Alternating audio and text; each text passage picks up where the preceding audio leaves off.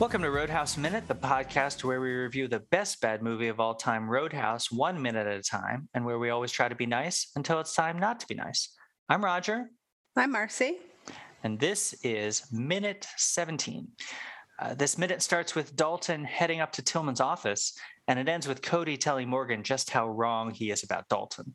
This minute is sort of the aftermath minute from the brawl that took up most of our previous minute. My first note is that I just think it's fantastic the way that Dalton just sort of casually strolls up the steps while there is still just a full-on brawl going on below him.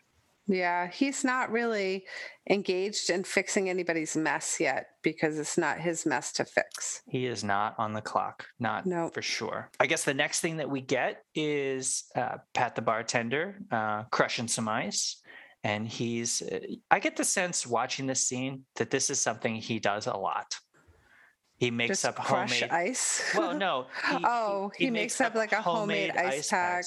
You of all people should appreciate this because you've made homemade ice packs for our children, and you're a DIY kind of person.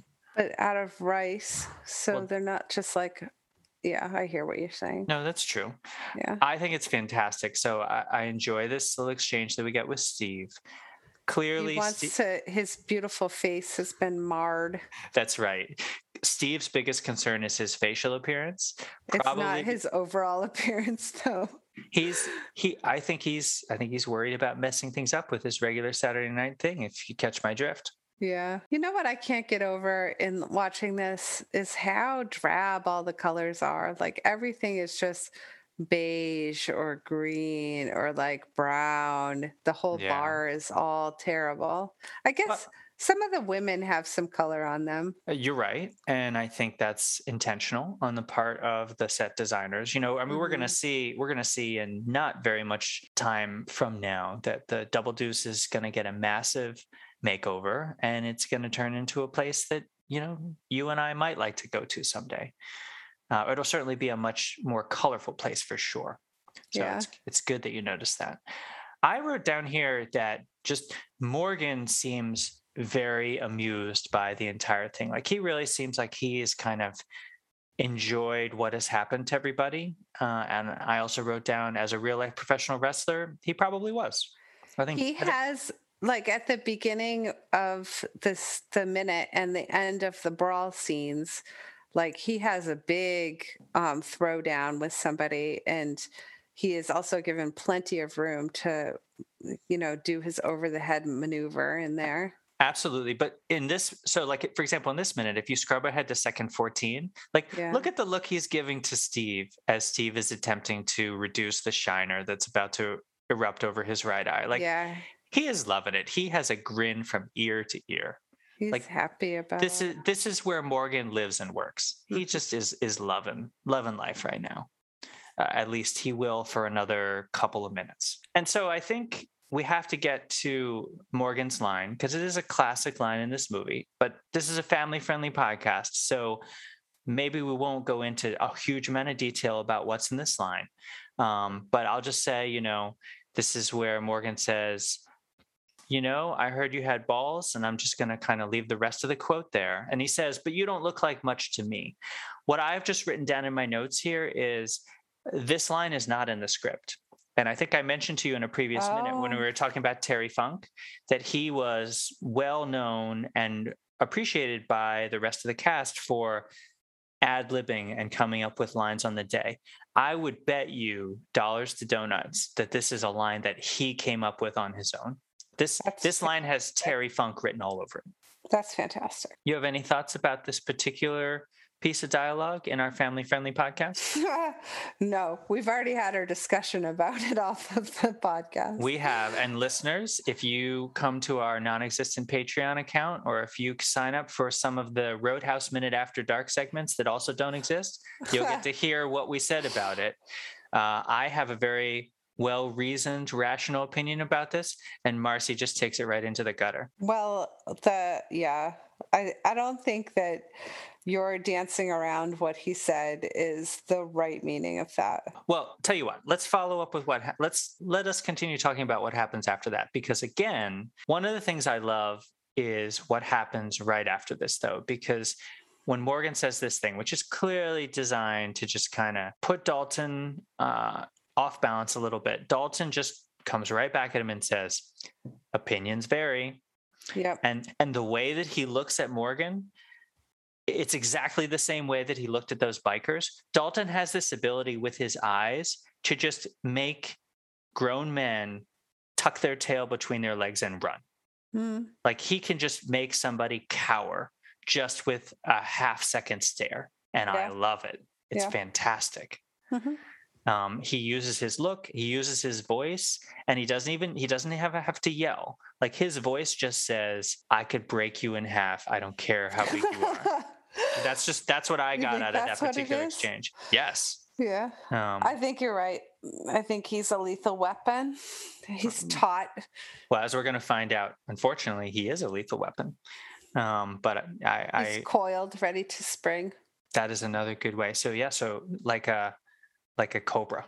Like a cobra. He's like all muscle. Cobra. All muscle hidden under a very loose jacket and pleated pants. That's right. Pleated pants. I'm on the, just so you know, every time I see Dalton now, I'm on the lookout to see if he's in pleated pants. Sometimes can we tell? Sometimes I can't tell, but I'm going to depend on you to point out when he's in his pleated pants. Oh. What else? After that, we sort of, camera pans to the left and we get to see Cody and the members of Cody's band, and they have found their female companions for the night. The person that Cody's with is credited in the credits as Cody's girlfriend. Yeah. So clearly these are not just sort of groupies. These are people that seem like they at least have had some sort of length of time spending with at least Cody and probably with the other members of the band. I would just go out there and say, like, these guys are at the Roadhouse for a long period of time, and I don't feel like Cody is a one-night stand kind of guy. I feel better about him having a girlfriend. And I also think that it would be like a one-night stand when you're in the same place all the time seems not as reasonable as if you're a traveling band and you're kind of like moving around and leaving people behind. Totally agree with you. I agree with everything that you just said there. Do you have any thoughts about these particular women? I have a couple of notes. There's some classic hair there. I had a girlfriend when I was in middle school that had the brown hair on the right, the exact same hairdo. It was like a perm plus that poof in the front. Oh, yes. She looked just like that gal there. When you say on the right, you're talking about the one. There's a redhead, a blonde, and a brown. Would it be out of line to say that she's sporting a female mullet? No, I mean, not terribly. I mean, the way you have to cut that is that you've got a lot of short hair in the front and on the top to make that bang poof. It's all business in the front. It's all party in the back. Yeah. I think that's a female mullet. Yep. I'm going to add that to the list. I don't have a lot of information about these three particular women. It may not surprise you to find out that at least Cody's girlfriend, the blonde in the middle, has several credits in the IMDb as a Playboy playmate. Oh, my goodness. And I think, as I have heard somewhere, I think it was in the director's commentary, a lot of the women, like the women in the pool scene that we're going to get to, were sort of found by Joel Silver from Playboy. How do you feel about that woman's shirt? The white with black, is it cow spots or are those cheetah spots? Oh, I definitely think that is a cow print. Those are the black and white Holsteins. Marcy, you are our fashion correspondent. So I'm going to stand back and let you go. I just wanted to hear what you thought that was, because I gave you two options, and like a cow print is the worst possible thing that you could. Well, it's clearly cow. I mean, because it's white. I think it's supposed to be a jaguar or a cheetah is not white and black. It's yellow and black. I know. That's why it's so weird. It's like wearing camouflage that's purple. It would be good camouflage. Well, maybe in Jasper, Missouri, where I'm guessing there's a lot of dairy farms, maybe that is good camouflage. What woman is going to want to wear a cow print shirt, though? That's what she's wearing. You tell me I'm wrong. You're our fashion consultant. Off the shoulder. I'll turn this question around. What do you think about her off the shoulder cow print blouse? Well, I think it's nice in the way that it makes her stand out in the whole tableau here. that she's got this bold black and white, but I don't think it's a very attractive shirt. I mean, if you look at, so now I'm looking at the whole minute. Let's we don't normally do this very much, but like of these three lovely ladies, they're all wearing different combinations of tops. We've got on the left, it appears to be something completely off the shoulder. I think it might even be like a tube top. Yeah. In the middle, we have off the shoulder cow print, and on the right we have a. Give me a chance. I'm going to try to get this right. We have a solid black tank top. That's more like a bra. Her midriff is showing. That's fair. That's fair. It looks like a sports bra, but like that feels like way earlier than sports bras were a thing to wear just as clothing. Nobody was wearing sports bras back in the 80s, and I doubt she's looking for, shall we say, that level of restraint. Yeah. So out of these three looks, why don't you let's power rank these looks from first, second, third. Well, definitely the as you described, cow print is the best Okay. because it's bold and it's you can kind of see it coming. And then then I'm the sorry, just that particular phrase makes me think of like the three of them like racing towards you, and then someone saying, "Look, there she is, There coming she in her is. cow print." get her cow print. Okay, go ahead. And then I'll probably put the tube top next, and then the sports bra last. I think that sports bra it's not very interesting. It's fair. What do you think? Do you like the look of a no strap shirt that's like a tube shirt? No, I You'd put that at the end? I would. I think I would agree. Well, sorry. So yeah. So I guess I would go cow print, tank top, tube top. Okay. This is some classy audio that we're recording right now. The man with that tube tops with has got a white tank top on and what looks like a man purse and a little scarf. Yeah. It's like I think that's a bandana. I think from a previous scene we actually saw him with his bandana. Well, why is he wearing a strappy man purse? Well, that's a really good question. It's possible he has carrying around his equipment. It's possible he still has his guitar strapped to his chest. I can't remember if that's the drummer or the guitarist. In the last scene, there's no man that has a white tank top on. The drummer has what looks like a black tank top on, and the guitarist has a wide strap and a white t-shirt on. Well, they've changed. This is a mystery. They've changed their clothing. Now he's got a man purse going on. That's very confusing. It's fine with right, me. Roadhouse. It's fine with me. So just to finish up the action in this minute, we get this classic exchange between Cody and Morgan. So after Dalton puts Morgan in his place, Morgan seems to try to investigate a little bit more and asks Cody what Dalton's story is. And Cody's reply is, "The story is you F with him, he'll seal your fate."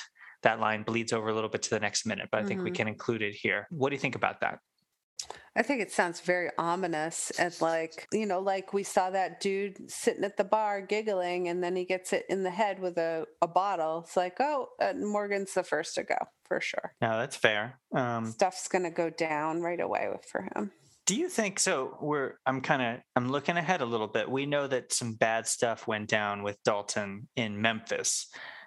Do you think, based on this line here, that Cody was there in Memphis with him, or do you think he just heard about it after the fact? I think he was there. You think he was there? So not only has he been with Dalton in Dayton, that's a hard thing to say, he was also with Dalton in Memphis, and now he's here in Jasper. Sure. Yeah.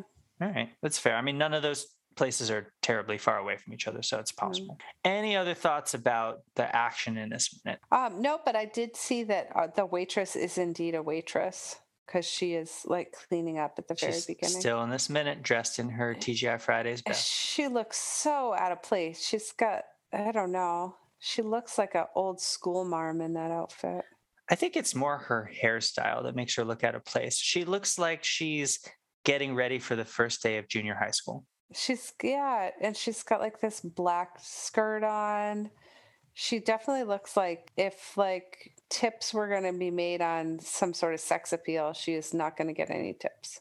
Wow. Well, I think sometimes in our family-friendly podcast, that's a strong take there, Marcy. Sometimes there's a little bit of like I feel like Carrie Ann is a little bit more sexualized in her approach to waitressing than this woman is. Maybe this is just my personal prejudice, but I don't think that Carrie Ann is really working it either with the patrons. Although, Maybe. unfortunately, they do seem to be able to grab her more than they seem to be able to grab onto Stella. Yeah. Maybe Stella is just more elusive. I have this here in my notes. Amazingly enough, this is our first minute of the entire movie. So this is minute 17. This is our first minute of the movie with no song and no score. Oh, whoa. This is our first, and actually it's going to be our first of a couple minutes in a row with no like theme behind it. Huh, I didn't even notice. It's a little break. And now in our character or actor spotlight, we're gonna return to someone from a previous minute, Terry Funk, but we're actually going to talk a little bit about Morgan. Because for the major character in this movie, I think it's nice to kind of talk about both the actor and the character. So we talked about Terry Funk a couple of minutes ago. Let's talk about Morgan. So what do we know about Morgan? He's the cooler at the Double Deuce until Dalton arrives. He is going to, spoiler alert, he's actually going to get fired in a couple of minutes, and he's going to go over to the dark side, join up with our villain, Brad Wesley. He sort of seems to be the polar opposite of Dalton, and his particular fighting style is to grapple and brawl. Yeah. What are your thoughts about the character of Morgan? Well, I think, you kind of got this set up as like this meathead dude that, is trying to play a bunch of different angles, but, definitely doesn't have a finesse to him. He's like a blunt instrument, as M would say from James Bond. Yes, although there's no way I would put Morgan and Roger or Daniel Craig James Bond in the same No, particular sentence. that's for sure. If Daniel Craig James Bond is a blunt instrument, then like Morgan is a rock. He's a piece of plywood. Yeah. How do you think that Morgan came to ascend to this lofty post? Well, I think the Double Deuce is not a great place to work. And so they kind of have been picking up some stray dogs. And he just happens to be maybe the one that bites harder than the other ones. He definitely looks like he can kick more butt than other people. So maybe in the pecking order of male figuring out who is the top dog, he just kind of like could literally pick everybody up and throw them. So I think that's probably a good rationale there. How long? Just one more sort of supposed question. How long do you imagine that Morgan has been top dog here at the Double Deuce? I think at least 2.5 years. 2.5 years. Wow. For No wonder things have gotten so bad. Yeah, I mean, and maybe it was all right before, maybe it wasn't, but he's just been slagging it. So do you think Morgan predates Tillman? Yes. So you think Morgan was working at the Double Deuce under the previous owner? Tillman has come into a little bit of money. He wants to make a better life for himself. So his first step is going to be to hire someone to come in and get rid of Morgan and start cleaning this place up. Well, how long do you think Tillman's owned the Double Deuce? It's a really good question. We've been debating his backstory for a long time.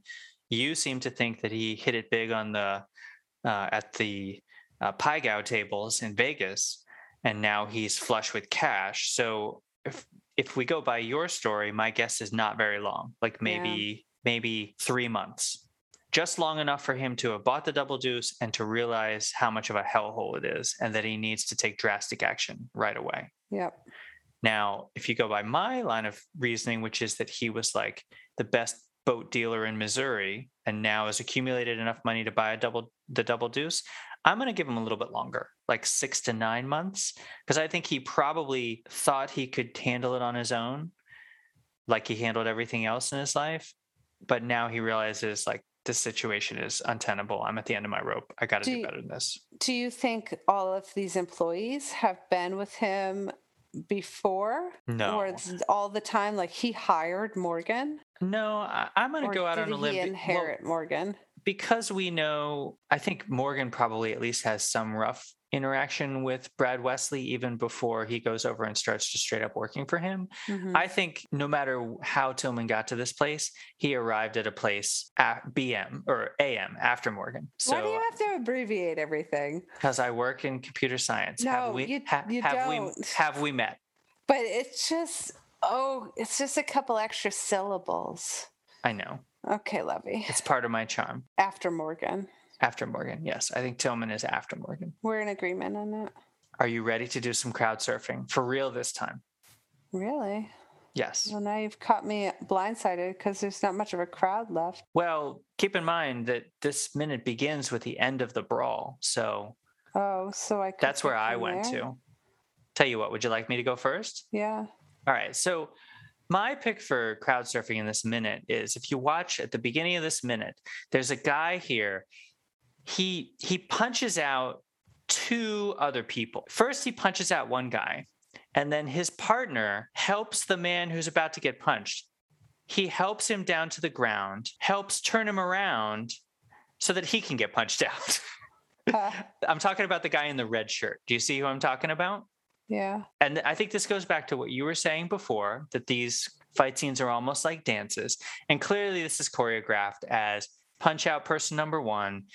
His friend will allow him to fall to the ground. Then don't worry, he will reorient you perfectly so that you can punch him out too. Yeah. That's my pick. Because it's all supposed to happen so fast that you're not really supposed to see it very well. Plus, they probably had to do this like 5 or 10 times in a row just to kind of get everything. There's a lot of chaos happening. So that's my pick. My pick is for Red Shirt Man, who makes sure that he really gets what's coming to him. What about you? I think my pick is for the dude that's getting thrown by Morgan. So you're picking that dude. I think it's the same guy as the last time he threw him. He looks like he's wearing the same outfit. Wait, so hold on a second. Same build. I want to just clarify what you're saying. Are you suggesting that it's the same stuntman and he's playing the role of two different bar patrons? Or are you suggesting that Morgan body slammed someone who then decided he wanted to come back for more and got himself body slammed again?